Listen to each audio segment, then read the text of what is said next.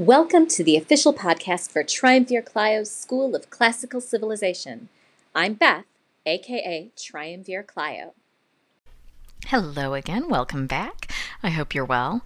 I get my second vaccine shot this week, so by the time you hear this, I hope to have hugged my best friend for the first time in more than a year. I hope that you're still well. Keep wearing your mask.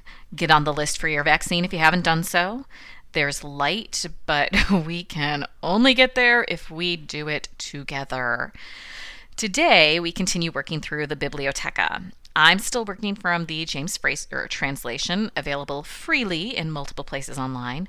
Today, we meet the Olympians. It's one of those begat sections, all about who begat whom. Zeus marries Hera, and they beget Hebe, Ilithyia, and Ares. But that's not the only goddess Zeus does some begetting with. His daughters by Themis are the Seasons and the Fates, and by Dione he has Aphrodite. Yes, this source gives us a version of Aphrodite's origins in which she's Zeus's daughter, which is not what we read in Hesiod. So if you think you know the true Greek myth, well, it all depends on who you ask.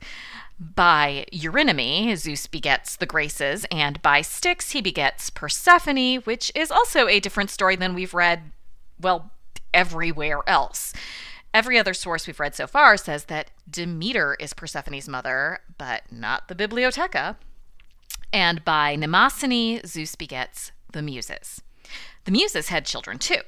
Calliope has two sons, Linus, who gets killed by Heracles, and some people say Oeagrus was Linus's father, but others say it was Apollo, so there's that. And that is Pseudo-Apollodorus talking, not me.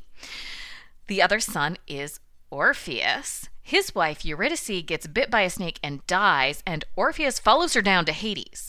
Pluto agrees to let Orpheus take Eurydice back home, but on the condition that he doesn't look at her until they get there. But he can't resist, and so Eurydice stays in Hades. Orpheus then creates a mystery cult devoted to Dionysus, gets torn apart by some Maenads, and is buried in Pieria. Guess his position as founder of the cult of Dionysus didn't do him that much good.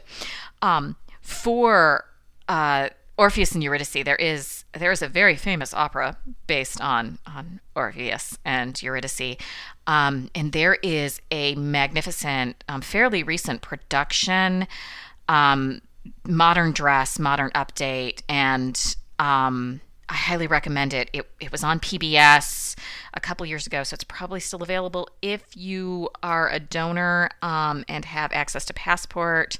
If not, Google Orpheus and Eurydice Ballet Company, and it's a beautiful production. I highly recommend it. Back to Pseudo-Apollodorus, and back to the Muses and their children. And Clio, my favorite of the Muses, in case you hadn't figured that out yet. Clio gives birth to Hyacinth. Thamyris, the son of Philemon and a nymph named Argiope, falls in love with Hyacinth. But then Apollo falls in love with Hyacinth too, and in a tragic accident, Apollo kills the mortal with a quoit, which is kind of like a discus. As for Thamyris, he gets into a music contest with the Muses and loses, no surprise. So the Muses take both his eyesight and his musical talent, which is a little harsh. Euterpe and the river Strymon have Rhesus, who is killed by Diomedes at Troy, and his story is told in one of Euripides' lost plays, which is why we didn't learn about him in Greek tragedy. Of course, Rhesus' mother may have been Calliope, so again, it's a really useful source. Thalia's sons are the Corybantes, and Melponome's daughters are the Sirens. And Pseudo-Apollodorus promises that we will come back to the Sirens when we get to the story of Odysseus. If you are reading the Fraser translation, you will note that he uses the Latin name of Ulysses. Ulysses and Odysseus are the same person. And since this is a Greek myth episode, I am going to call him Odysseus because that is his Greek name. But back to the Olympians. Hera gives birth to Hephaestus through parthenogenesis, although if you read Homer, the father is Zeus. There's this one time that Zeus casts Hephaestus out of Olympus because Hephaestus is trying to help Hera. You see, before the Trojan War, Heracles captures Troy, which makes Hera mad, so she sends a storm after Heracles. And this makes Zeus mad, so he hangs her from Olympus. I mean, she's okay, because, she's immortal and all. But Hephaestus tries to rescue her, because she's his mom, and Zeus is not being very nice to her. But Zeus throws Hephaestus off the mountain. Now, Hephaestus lands on Lemnos, and that's why his legs are lame. But he's okay, too, because Thetis saves him. And does the continuity in that last section make any sense whatsoever? Not particularly, but that's the way Pseudo-Apollodorus tells it. This chapter ends with the story of Zeus and Metis. She's not such a willing partner in this particular telling of the story. She keeps shape-shifting in an attempt to avoid Zeus's embrace, and then once she is pregnant, Zeus swallows her because the prophecy says the son of Metis will overthrow him. When Metis finally does give birth inside Zeus's head, Prometheus, or maybe Hephaestus, cuts open Zeus's head to allow a fully grown, fully armed Athena to leap out.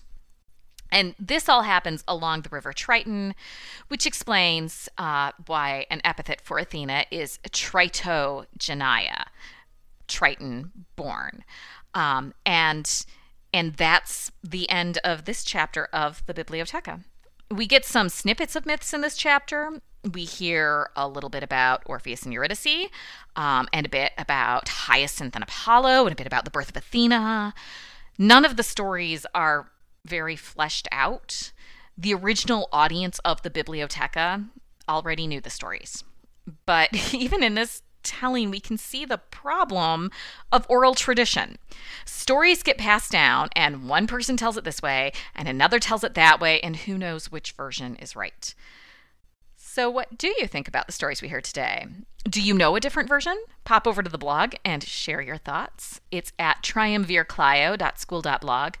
The URL and maybe a link are in the show notes. You can find the link to my Patreon in the show notes too. No pressure. Lovely if you do, lovely if you don't. I love you either way. In the next episode, we'll read Plautus's Rudens. Talk to you then. You can join the discussion of this and everything covered in this podcast by following the link in my show notes. And if you're enjoying what you've heard so far, please consider supporting the show with a monthly donation of your choosing, just like public radio. And please also consider giving a 5-star review on your podcatcher of choice so that more people can discover the fun that is Triumvir Clio's School of Classical Civilization.